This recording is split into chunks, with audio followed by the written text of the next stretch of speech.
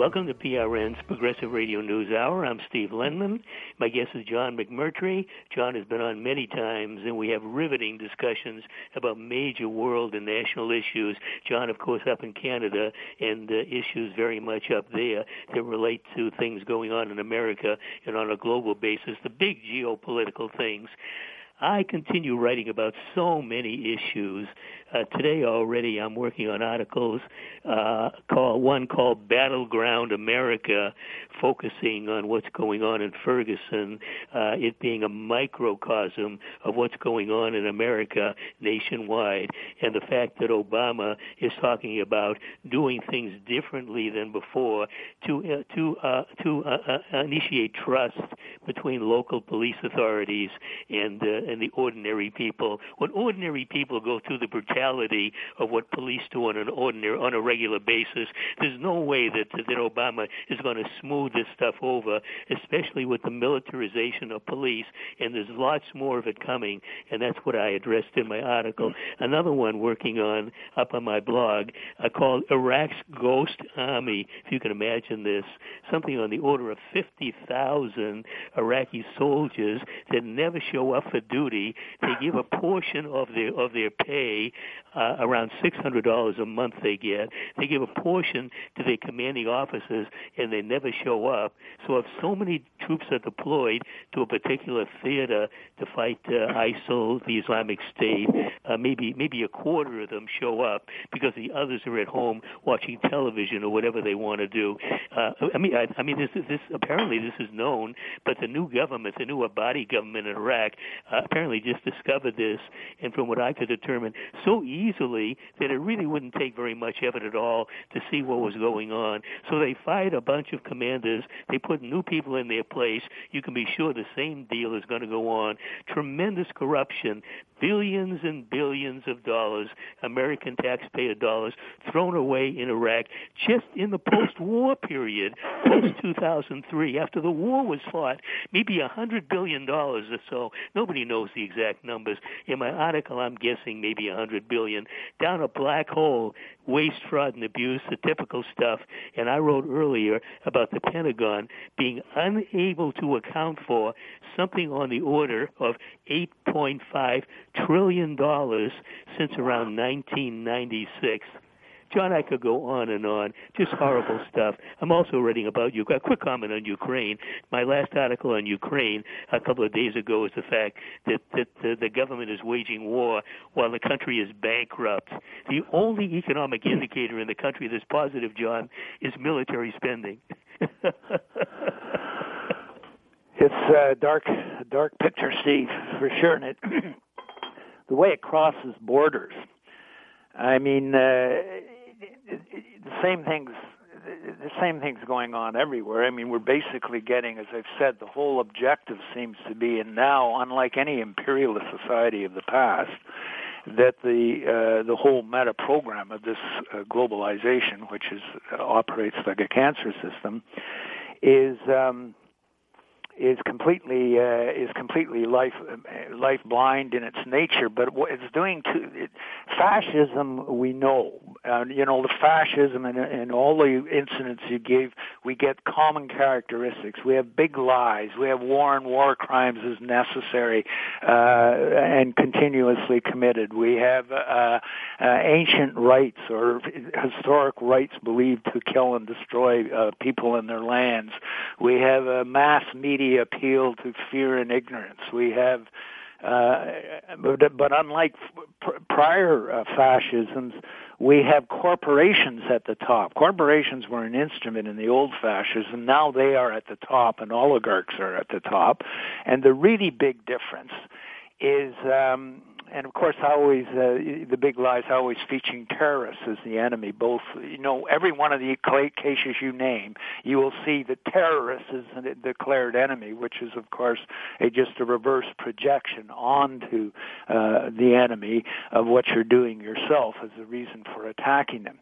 So whatever examples you give, and what I found interesting in your introduction today is that you focused on the United States itself, and that's what's really distinguishing this I've argued before that it's not really an imperialism. It's much worse than an imperialism, because the imperial center itself, the home country itself, is being destroyed, is being torn apart. Its life fabric and its lifeblood is being seized and torn apart for military adventures, for foreign speculations, for derivatives, for anything else but life function. It's being torn apart right within the country itself.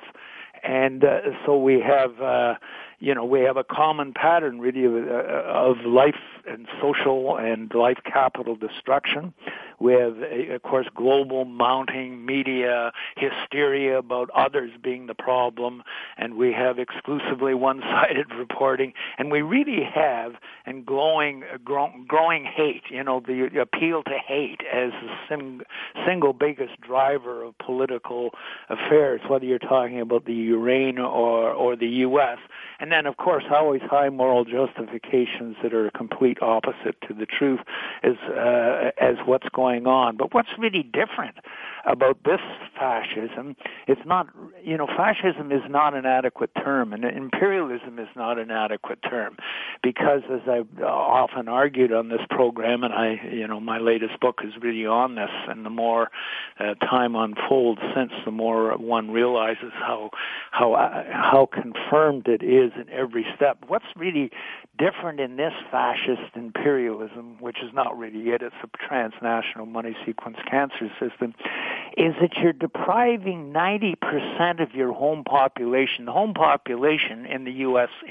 prior history itself, the home population was always a beneficiary of what was going on externally with the military and the death squads and the war crimes and the rest of it. Now we have an increasing process of deprivation of the 90%.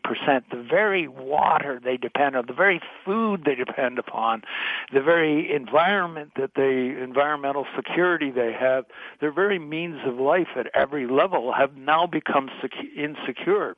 John, we have rampant insecurity within the empire itself, and it is no longer an empire. John, what you're saying is so important. I mean, it's so very important. The reason that people in Nazi Germany supported Hitler was he put them back to work. He got them jobs when they didn't have any jobs. I mean, the German people loved him. They had deprivation, a horrible situation because of the Depression post-1929, and Hitler put the German people back to work. So they loved him. Yes, and so that was... I mean, the interesting thing that gets forgotten is that was called the National Socialist Party, which meant that the issue was you had to. It was the first condition of the rule and the military expansionism and the rule by terror at home, all those horrible things that will go with Hitler as a sort of a byword of evil for all history. He, though, at least, in his program, the home population actually had things, as you say, a dramatic turnaround from depression, inflation, basically conditions of the whole society being really not sure of whether its next meal came from. And he turned it all around so that we had, as you say, we had secure and full employment. We were producing, the Nazis could say, we were producing automobiles and roads, people automobiles. That's what Volkswagen means. All of these means of life and productive enterprises were going on from which the people benefited. Exactly the opposite is happening now. No one's benefiting from anything because, in fact, it's all been outsourced to lower levels and standards of labor, lower levels and standards of environmental protection, lower taxes. In short, the famous race or infamous race to the bottom of all life conditions. Life conditions themselves don't count in the system. The system is built, and this is what makes it very, very new. It's built, and it operates predictably, and this is what I've shown in my study, The Cancer Stage of Capitalism, From Crisis to Cure. It's that it's built in as a mechanism of destabilization and disease and death. I mean, disease, non-contagious diseases now kill more people than all the wars and all the contagious diseases put together, and that's what you might call commodity diseases. The system now, since it's transnational, they've ruled out life standards and life principles and life protections. Every single one of them that has evolved through history at the national or the local level has been stripped out of all these so-called trade and investment treaties, which has just basically stripped all rights of all people, except only one right exists, and that is of foreign corporations to maximize their profits. And you can't write any legislation that in any way presents any chance of their losing, in a sense, their guaranteed profits by this law. All this is new, so that you have, the investors aren't like, the old investors in the Nazi Germany. I mean, it's worse, really. Those investors, Krupp, Steel, and so on, they were at least investing in something productive. There's no productive investment. The $26 trillion that has been given out to the banks in order to get the economy moving again and establish credit is all just gone into more speculation, more foreclosures, more debt persecution, but most of all, derivative speculations in the trillions every day. And that's basically all they're doing with the money. And you might say, well, how is inflation prevented by this? Normally if you have all this extra money coming in that produces nothing whatsoever, all this is new, that produces nothing, you're going to have a corresponding inflation. Well, and this is the one linkage that I don't see made anywhere, not anywhere, including by Marxists, is the one linkage here is, well, if in order for there not to be an inflation, and there hasn't been inflation with trillions and trillions of new dollars put in with absolutely no productive output or supply provided, you've got to squeeze everybody else. So you squeeze everybody else at the social level of all the social programs, which is the great new, that's the gold fields of today, are the public taxation monies that the corporations and the banks are never stop. They're dependent on it. It's a subsidized system. It's a non-productive, publicly subsidized system that just destroys people's lives. All this is new. All this is much more sinister, really, than the old fascisms. And as I, argued, every hallmark characteristic, well, the only diagnosis that fits all the facts, and all the facts go from the air and the soil being degenerating to the oceans acidifying to the species in extinction spasms, all of that, they all come down to one driver, social causal mechanism, and that is to turn money into more money for money possessors who produce nothing and have no committed life function. And the sole objective of everybody involved in it, and they've made sure everybody gets involved in it through pensions and the rest of it, is to multiply your money demand. End of story. That's it. That's the world meaning for everybody, for the individual, for the society, for the world, for the economy. That's it. There is no life vocation left. There is no humanity left. And what we see, all the stuff you describe, is just, well, these are more symptoms on the ground. These are all predictable in kind. They come from, all you have is as the turning wheel of the whole system is multiplying private money demand to the top and overrunning all life hopes and all life requirements at every level. So if you're not going to have inflation, you've got to squeeze the people on the bottom. You've got to have their food stamps, and that's what they do. And they'll drive them even lower if they can. And of course, you've got to protect the system and protect those at the top who produce nothing of life value. And so you're in a state of permanent war. And so you have permanent war, you have, the war and war crimes, you have the despotic order, you have the ancient rights, you have the mass, all the familiar characteristics of fascism, only this time it's not for anybody's life. It's to strip the world, the life fabric and the lifeblood of the world bare to multiply money sequences, all on a pre-conscious level, in the sense that nobody really understands. We have no diagnosis. We have no paradigm out there that is adequate to what's going on. Imperialism is just, one would wish that it was imperialism, because at least it had some constructive capacities. I mean, we really are in a fix, and the basic problem always is that a population, a society, does not recognize what has gone wrong with it. This is the tragic flaw at the collective level, and no matter how bad things get, it seems that we will never look at the actual system governing that surrounds us and governing us as the problem. And that is, that's an historical shortcoming of human evolution and human history itself, is that the people of any society or of an imperial, of an empire, they don't understand. They're not allowed to understand because it's blocked out of all the media. They will never allow anything in that contradicts the requirements of the system, whether it's, any of the, virtually anything I've said on this program is outlawed, banned, and taboo to ever say in the public media. So people listening out there, that's a challenge to you. You won't find a single thing I say, and all of it's documentable, and all of it has been well researched. You're not going to find a single thing said here and deduced with rigor, the hypotheses. You won't find a thing that I say that is allowed into the media. It's unspeakable. It's a taboo against it. And so we go around and around in this circle, Steve. Each week you are, I don't know how you do all the work you do. Steve's on it all the time. He writes not one article a day, it's a habit to write up to 3. And they're full of facts, and they just show this, we just see the ongoing symptoms of degeneration, and all the trends are one way, all are degenerate, and all are going towards collapse of life support systems.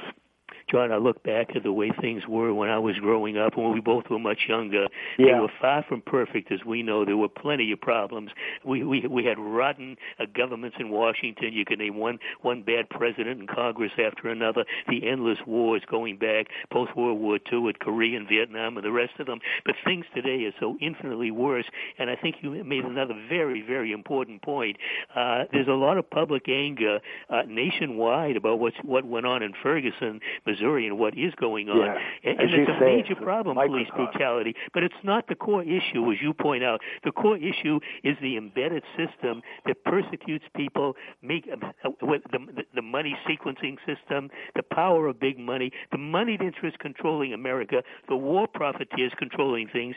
So Ferguson is a major problem, but you got to go to the root of the problem and get to the major issue. There wouldn't be a Ferguson problem if we could solve the major problem. And of course, Ferguson also involves militarizing police so they can be extra brutal against people when they rise up. John, I must mention one thing that absolutely astounded me. It's about 2 or 3 weeks ago now. There is a Fox radio station in Utah. I'm not certain what city it is. I guess it must be, what's the capital of Utah? Provo? Anyway, it's somewhere in Utah. They invited me on their program, and I was certain that when airtime came along, they wouldn't call me and they wouldn't have me on. But they sent to me in an email that they're different from the rest of Fox News. A couple of years ago, I was invited on a Texas Fox radio station, and when airtime came along, they did not call me. And when I contacted the host after the fact, he told me they had breaking news for the entire program. Somebody discovered who I was and what I was writing about, and they wouldn't allow me on. But this Fox News station gave me 30 minutes in Utah. We talked about major issues. I spoke on its program exactly the way I'm doing with you, John, in my articles with other guests on this program, and I was astonished. And when I got done, they emailed me and they said, we absolutely want to have you back. We are not the same as the rest of Fox News. Now, I'm wondering how long Fox News is going to put up with the kind of reporting that they do. Those are good signs, and we don't often get a good sign of the waking up, because what's gone wrong, if you understand our, at the macro life level of life organization, we have a cancer system, just as we have evolution at both micro and macro levels, so we have disease, especially a macro cancer system at both micro and macro levels. And always the problem is at both levels, and evolution is really the overcoming of it, at both levels is the non-recognition of the disease itself. The immune system, and I call it the social immune system, has broken down. Normally the media, normally the state, public offices, and a critical intelligentsia are going to see where things go wrong, and in one way or another, and this has been going on since the beginning of time, one way or another, the public is going to be, or the community is going to be alerted to the fact that there's a derangement in the system. And that's how that's how eventually slavery, starting from a few people, that was a derangement. It's all ultimately about whether life is getting better or worse, or is being killed and poisoned on the one hand, or is being enabled on the other, and we have both possibilities. But when the biggest propagandists and most virulent propagandists, hate propagandists, Fox Media, comes out in your experience, and they have one station that is actually allowing the truth to be told, I always think these things, there's always exceptions, but this exception is new, as you report.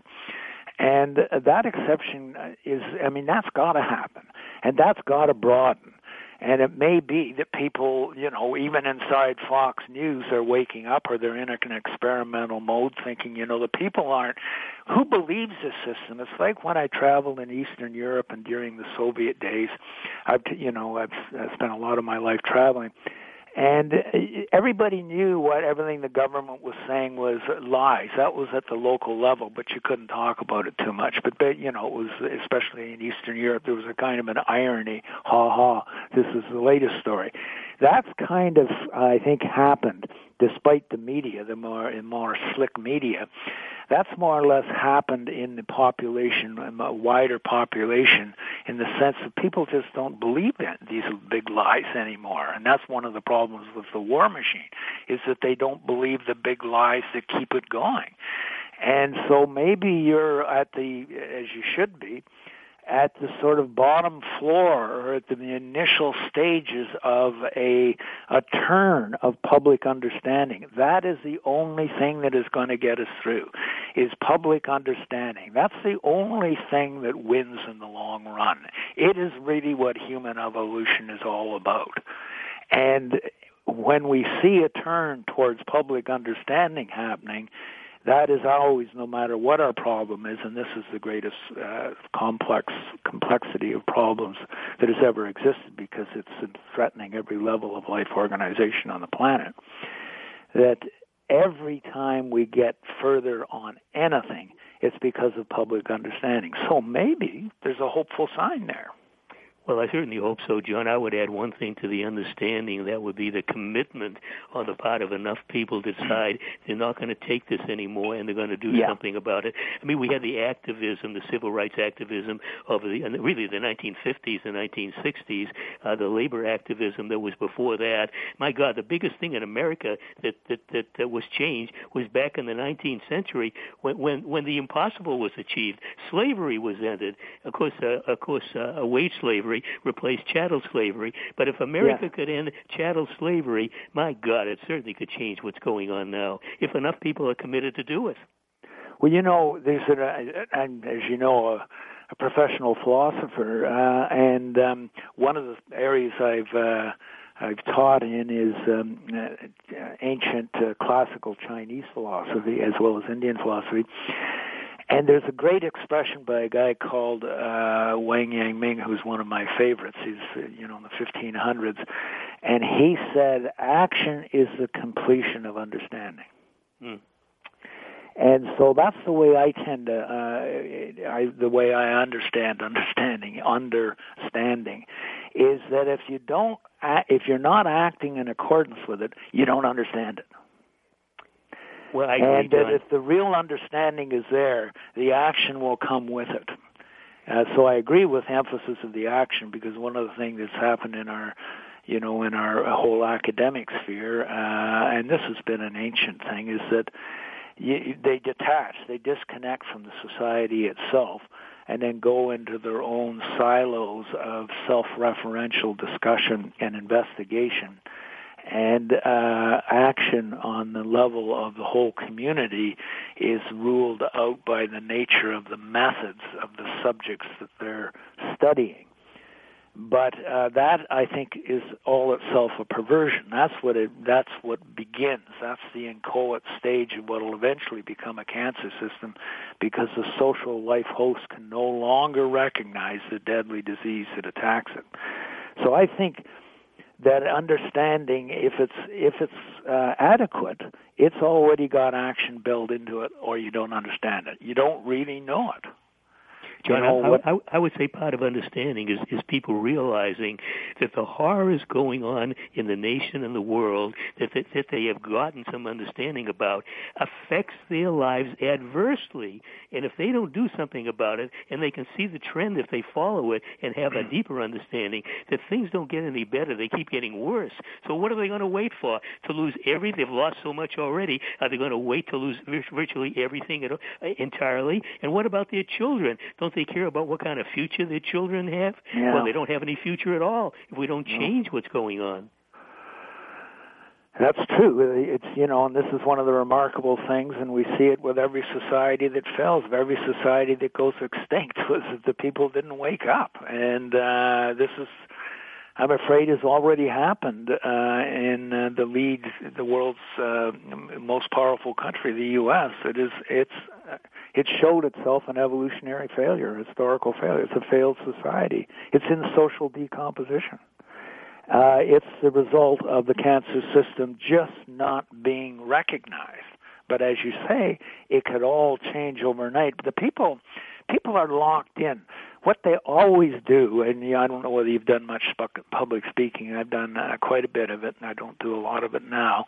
But is that they always say, well, yes, but what are you going to do? What can we do about it? What can we do about it?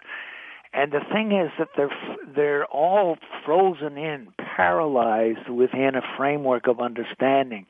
And it's that syntax or inner logic or underlying frame of understanding, of cognition, that regulates everything that comes in and regulates everything that comes out, but it's unconscious. They don't even know it exists any more than they know what the rules of the grammar are in accordance with which they speak.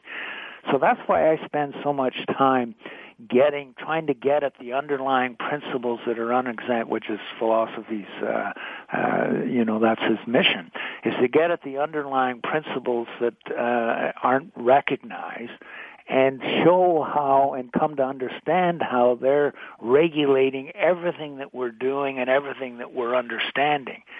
And so we have a system that is built so completely down, and this happened especially since 1980. So I'm going to go just through a little close analysis of the sort of four principles that have led to this whole thing. The first one is, and I mentioned this before, that rationality, that means rationality in the marketplace especially, but it means rationality in war, it means rationality in all human exchanges within the market, and since the market is totalized, all rationality means that you self-maximize money value choice. So that's why it's always automatic. People want to win the lottery, always automatic. They want to have more, even if they don't need it. And then that just goes all the way up and down the ladder. Everybody is already out to do the rational thing, and the rational thing is misunderstood as self-maximizing money value choice. And then that leads to the next principle, and there's going to be a four-set principle here of how everything is determined. You can look around on the street around you, or look in the assemblies of the nation, or look inside the media. They're all doing it. They're all presupposing this underlying grammar of action and understanding. So it follows from the first principle that only self-maximizing money value transactions towards maximum aggregate growth. They're always calling for growth both on the individual income level and of course at the social income level. Those are the only things that matter. They're the only things that count as value gains. They're the only things that are registered anywhere is these aggregate money value gains. That's what the GDP is. Well, then the third principle is, well, then since that's all that matters, all life requirements, which aren't dealt with in any economics at all. There's no economics, including even Marxian, that deals with life requirements as the basis, that deals with not only ecological life requirements, but the universal human life necessities of human beings like clean air and nourishing food and so on. So because none of that's paid attention into inside the game, inside the system, inside the economy, the so-called economy, all life requirements, all life needs are sacrificed to the money value growth. And then that once that money value growth is released from all prior requirements, like it used to be, if you're going to invest here, if you're going to get our natural resources for free, you have to guarantee you're going to allow, you're going to create so many jobs for our people. That's what we used to have with the U.S.-Canada Auto Pact. Or that if you're going to invest here, you're going to pay your full taxes or you're not going to get access to our market, and so on. All of those limits that had some capacity to serve life are all stripped. Every one of them has been stripped by these treaties, which are just dictates from the center written by corporations that give rights only to the corporations. So if you have that system growing and multiplying exponentially with absolutely all life requirements and life needs and life bases ruled out, you've got a cancer happening on you and you don't even know about it. But here's the big out for it is that because the system can't recognize anybody's life needs, because it can't recognize any life requirement of the ecology, such as that you have to keep on producing oxygen in the air and the ocean can't be acidified or you'll destroy the phytoplankton itself and so on and so forth, because every level of life organization is being destroyed by the system. They have a built-in justification, and that's all of market theory and all capitalist market theory.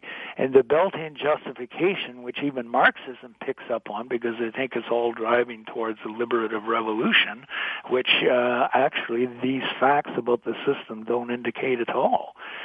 There's what you might call the world religion of today, or the master superstition of all time, is that the market's invisible hand, there's an invisible hand there, you don't need rules and regulations, and it's going to lead these aggregate exchanges to more and more money value going to the top in exponential self-compounding and multiplication, that it's going to lead all these exchanges. This is the ultimate justification of the system, and they have mathematics to prove it, which are based on silly, just so stories. It's going to necessitate the optimal outcome. That is built into the whole of economic theory.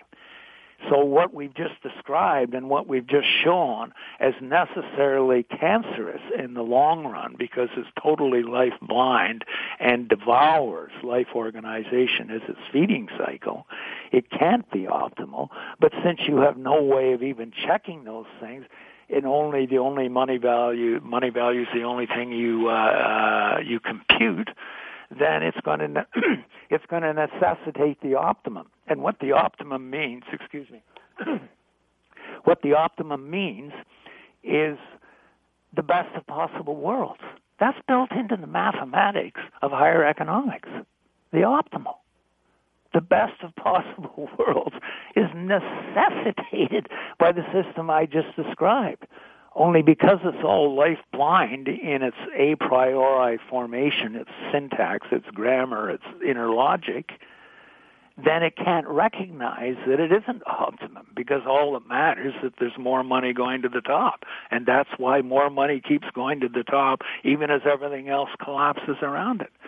So you've got a grammar of understanding the economy and of society that has been built into the very structure of social consciousness, and at the very heart and soul of it, built into the disciplines of understanding themselves.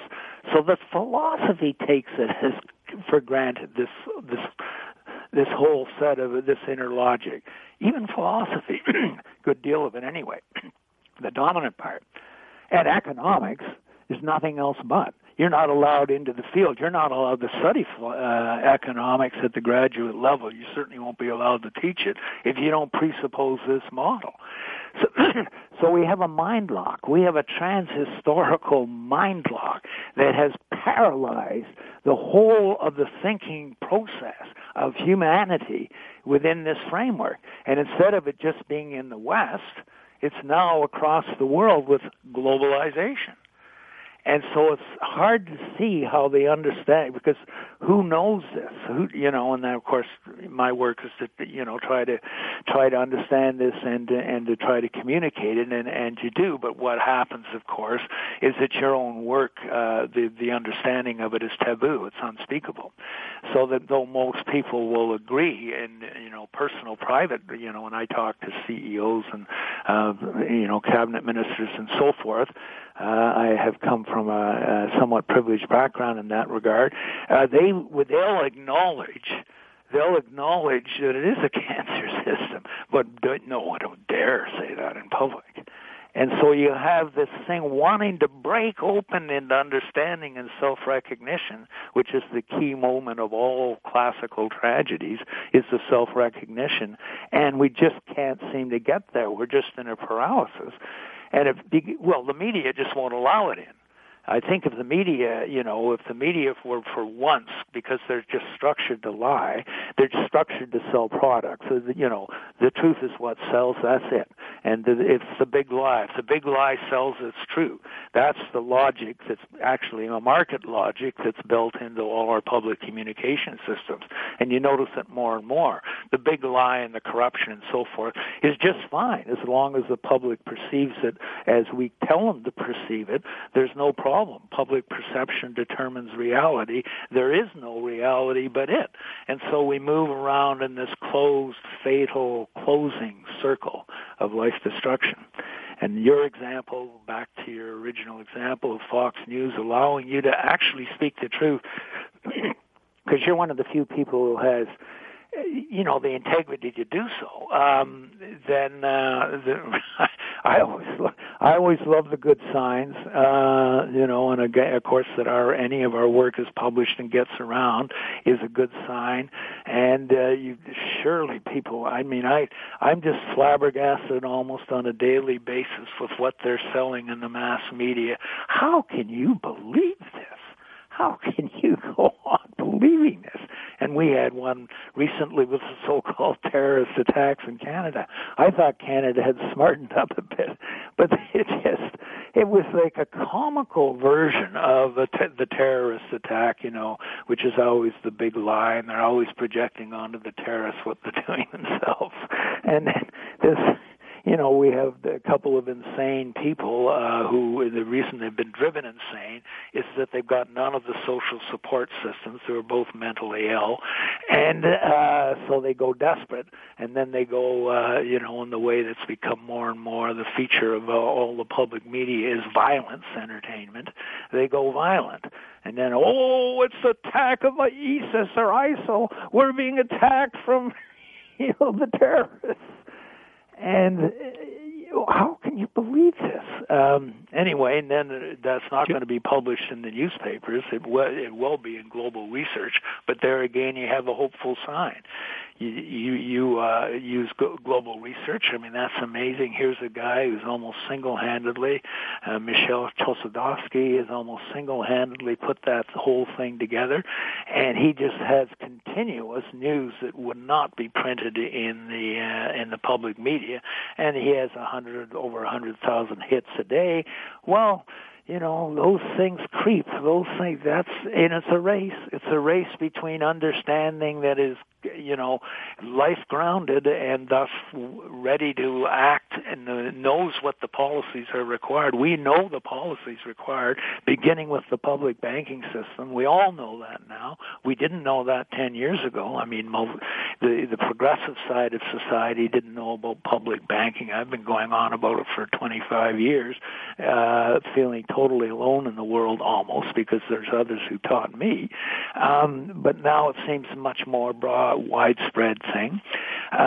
So we're in the life and death choice space of the world, of history, of the planet itself, I think, Steve. John, and so all these good news are good as well. Part of the good news is what passes for so-called television news, especially because most people get what they call news on television rather than newspapers. They use newspapers for sports results or stock market listings or whatever. Maybe look at the front page a little bit, but they go to TV for news. But the broadcasters, I believe. The cable channels especially are losing audiences, including Fox News, and the alternative media like PRN are gaining audiences. So this is vitally important. At the same time, there's a problem because the powers that be in Washington or wherever, if they want to, can clamp down on the independent media and literally put us out of business if they want to, John. And that's my great fear. Even though Obama piously saying he supports an open internet, I don't believe a word he says. If an open internet ever really became the dominant source of news and information, I think there would be a war to shut it down. Well, I think there is right now, Steve. I think this is probably the most important battle that's going on because the Internet itself, this is all together, as you and I know, we only got onto it ourselves, and how totally different and how much, it's amazing for dissemination of knowledge and communication. It's unbelievable. As a scholar involved in international communication my whole life, I can hardly believe what's possible with the Internet. But it's in a way it's the genie's out of the bottle. How do they are trying to clamp it down. They are trying to censor it. They are trying to favor certain streams, revenue streams. They'll always favor certain revenue streams, the ones they can crank money out of over what's publicly free, and that's where we have the ultimate struggle of the day, which is between what I call the civil commons and the private transnational money sequence system. This is a war to the death. But the Internet is a good sign in the sense that there's a lot of people out there who are very intelligent in understanding how important it is to keep it open, truly open, and they fight back. Anytime they try to shut it down, they fight back. There's just a hullabaloo that makes, and that's the key. It's made ungovernable. You cannot get away with it. And that's the key to action too, is that if it's impossible to get away with your latest big lie and reverse projection and terrorist fable, and of course that's how they're trying to shut down the Internet, because it's a terrorist communication device, So and they'll use that as a pretext the same way they're using ISIL as a pretext to bomb Syria, So there's a war going on. But here we have something that was actually publicly founded. All the basic moves were made by people in a non-profit way. And that's still who... the basic center of information, for example, on it is Wikipedia, which is completely done by volunteer labor. Just for example, but it goes back to Linux and, the whole history of the Internet is of public, or what I call civil commons, the people operating on a non-profit basis in cooperative construction that yields life goods that weren't there before. That is the real secret of human evolution. And the Internet is, I think it may be, it is the turning point of modern industry and economy, and most of all culture. It is. Now, which way it's going to go is the key. But even on the Internet, there's a lot of censorship that goes on from the victims themselves. like a lot of what you and I write, a lot of the sites out there that aren't run for profit, aren't run by the big majors and so forth, it's too much for them. It's too unthinkable what one is pointing out about the regulation of the society they live in. And so we're on a day-to-day war of movement on this whole internet thing. And of course, you're right at the forefront of it because you use that internet and communicate to others. Oh, indeed, John, I at live an there. Incredible rate. Yeah. I really do, and I think the thing that could save what we have now is public outrage. I mean, real public outrage, if anything was done to really seriously tamper with the system we have now. What the corporations want, they want to control information, but what they really want is profits, everything related to the bottom line. And they want a two-tier system, toll roads for ordinary people like me, John, so that we pay a rate for what we get, and anybody who wants something else will pay a higher fee. This is the way they want to make money. Well, the internet won't get their stuff on, quickly. It may not even come through. Yeah, it'll just get blocked. And maybe some things they won't get at all. Yeah. But you've noticed that's been in the works they've been trying to press that now for about a year, and it's not governable. I mean, people are not going to accept it, is what will win. And we're really on the cusp of which way it's going to turn. I mean, the corporations, you're right. I mean, they're not even human. They don't die. They're just, all the corporations are, they're just money stores, which leverage themselves, and they're an aggregation of people. As an old, right back at the beginning, the British Lord Chancellor, a guy called Thurlow, said the corporation has no body to be kicked and no soul to be damned. He already understood what a danger they were. They're a non-living thing. They override now. This is all new. They override all national legislatures and the sovereign itself. They have no accountability to any nation or any citizen body. It's the other way around. We are accountable to them. If we in any way interfere with their profit opportunities, that's what all this trade treaties that go on forever, building and deepening their sole rights, and it's the only rights protected by thousands of regulations deep. And they have no borders in place. They have no duties except to compound the money demand in transnational money sequences. They have, as I say, no limits of death itself. It's a monstrous construction that's happened, and of course, here again, they are the vehicle of the global transnational money sequence cancer system. And they come in different forms, of course, the corporations, but it's the transnational ones, especially the banks, but not only the banks.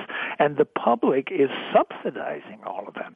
Everything else, what they're doing is they're draining everything else out of the public sector, is all those revenue streams are being transferred through tax cuts and subsidies of a million different kinds, and trade treaties that they protect, and the armies themselves that enforce the system.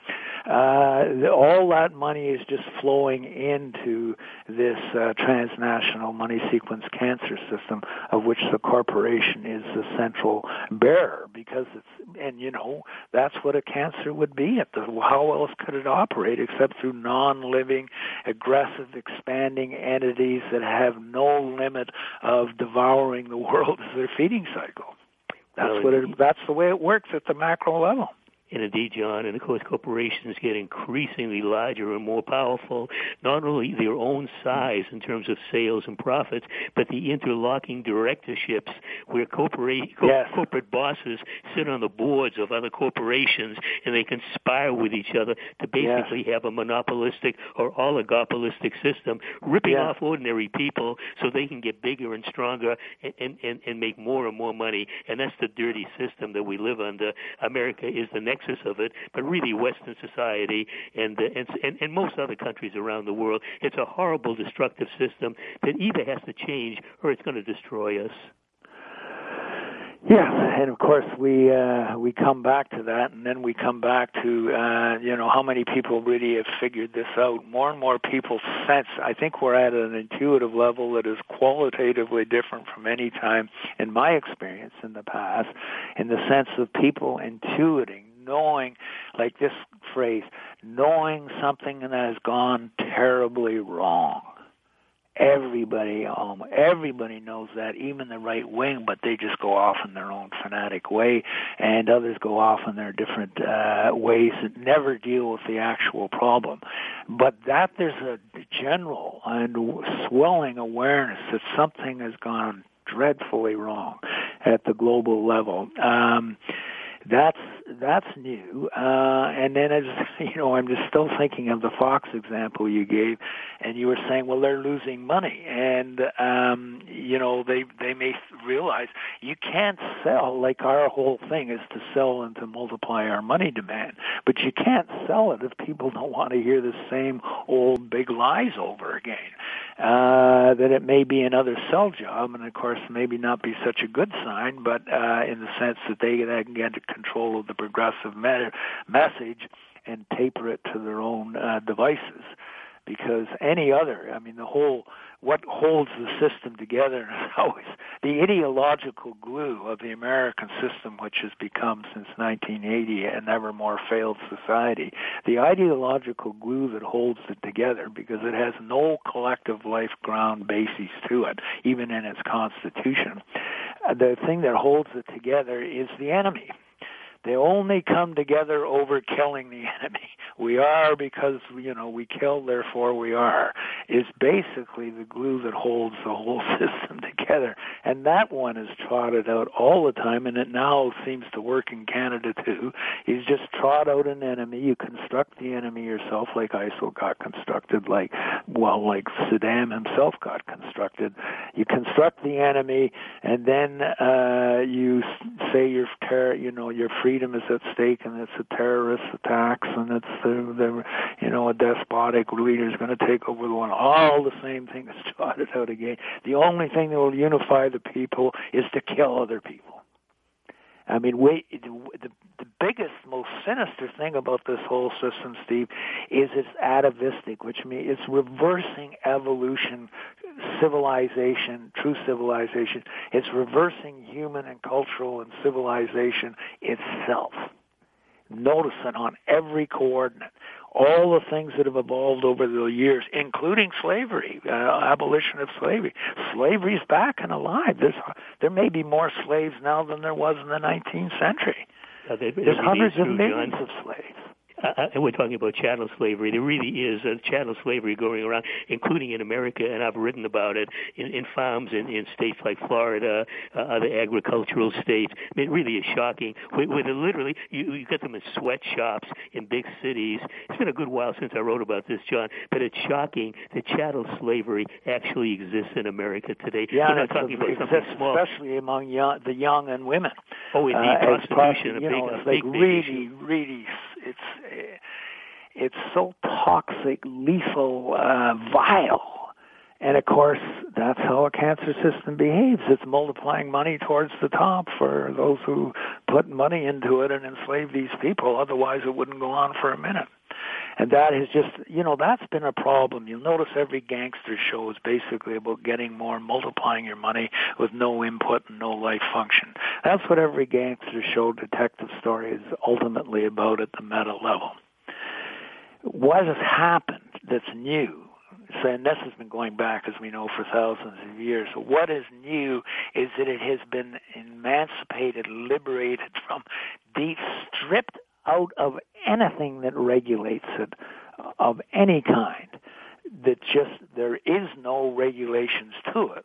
So a gangster system now runs the world in the sense of unlimited take and demand and multiplying of self-fortunes with no possible, constraint, no barrier, no obstacle, printed in every transnational trade treaty, which is, has constitutional powers of command. And anything that opposes it, it's necessary and good. That's the assumption. That's the free market. I mean, of course, it isn't the free market at all. It's the opposite. It's the forced transnational money sequence system. But then everybody believes, oh well, we live in a free market society, and it has the right to. For that, you have to have all this process of overriding life requirements at every level. It's been stripped of all national, cultural, local, even individual organic. I mean, just the commodities, not even the commodities of food that are produced, which used to be capitalism's, that was its big breakthrough, the mass food system through industrial farming. That was the big thing, that you got more people got fed. And now that doesn't even work because they're producing junk that actually diseases people instead of enabling their health. And so now we have, what is it that somebody was estimating? It's $2 trillion a year it's costing to deal with the obesity epidemic, which is entirely from transnational money sequence, so-called food, substitute foods.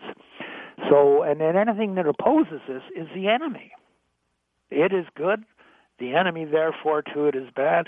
Therefore, bring in the war machine, and the money sequence goes on at a more intensified level because there's no better commodity than the military commodity. It costs so much per unit. It's destroyed with use. It has the public taxpayer of the future depend on. The pockets have no end to the depth of them to put out. It's and it's of course profitable beyond any other commodity in the amount that you're dealing with, in the instant obsolescence and the arms race itself. They're always disposing of old weapons to get new ones. That's the greatest commodity of all. And of course, it's not productive; it's life destructive, which is the nature of this system. Oh, indeed so, John. I mean, you can cite so many examples about a cancerous system, and that's why I love your analogy so much. It really it's a model, Steve. It's an explanatory model. It's more than an analogy. Did I say an analogy? I didn't mean to say that. A model indeed. That's one of the things that I think is an automatic thing. That's the way the mind handles it.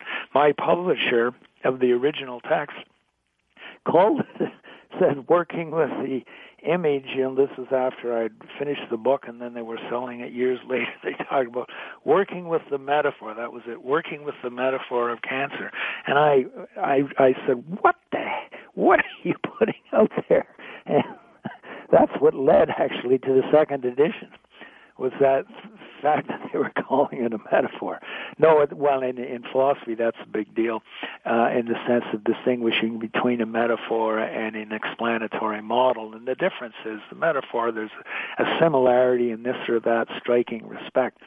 But with an explanatory model, all the coordinates are homologous, or all the coordinates are consistent or line up with each other, so that everything that happens inside a cancer system, in general, the nature of it, happens inside this macro system, just as evolution happens on the local and the micro level, as well as the social and the world and ecological levels. It happens at all levels. So does one of the spurs to evolution, which is disease structures. And the disease structure of the cancer stage of capitalism, try to think of one. You said there's so many examples you can think of that illustrate this and instantiate this diagnosis. And I say to you, where is there not? Oh, anything that's going wrong, you test it out. Anything that's going wrong, you're going to see transnational money sequencing behind it. John, it's like crabgrass. It's everywhere. Worse than poor crabgrass. We've come to time, Steve. I think we have. I'm looking for my studio to cue me. Usually they cue me with music. I don't have any music left. I think I may have a couple of minutes left. If the studio would cue me on how much time I have left, I'd appreciate it. But we are just about at the end of the hour, John. I would just say from my own perspective, these things absolutely obsess me. I look forward every day to seeing just what are the major things that I want to address on any particular day. There are always some things that make headlines headlines. If there were 2 or 3 of me, I would do 2 or 3 times as much. But these things obsess me, just enrage me so much. And my way of being active is to write and do media work. John, people ask me all the time, I'm only one person, what can I do about it? And my answer is very, very simple. I mean, everybody can do something. I mean, my choice is to write and do media work. You can join organizations. You can discuss these things with other people. You can get active in so many different ways. But if you just go to a protest once in a blue moon and then go home and go to dinner or go to a ball game or a movie, you're not doing anything at all. Life. I'd say, I say to that one, it's built into your everyday life, or you don't really understand it. And you tell me one part of your everyday life that doesn't involve this very struggle. There's everything. When you go out to shop, when you go out to move yourself around, what do you use? I mean, it goes, and we've gone over this. It reaches into every part of our life, and so there's no way you can't do. Tell me one moment of your life that it doesn't involve this struggle. In fact, it does, so you don't know it. And then the other side of it, from the side of the system and the forces themselves, why do they spend? They're very cynical. Why do they spend so very much money and so very much time and effort concealing it and masking it and persecuting? Like, why would they persecute someone like Snowden so fanatically? John, I wish we had more time. I'm afraid we're out of time. We will continue this next month, John, for sure. And the big issues are not going away. John, many, many thanks for another great, great program. Thank you, Steve.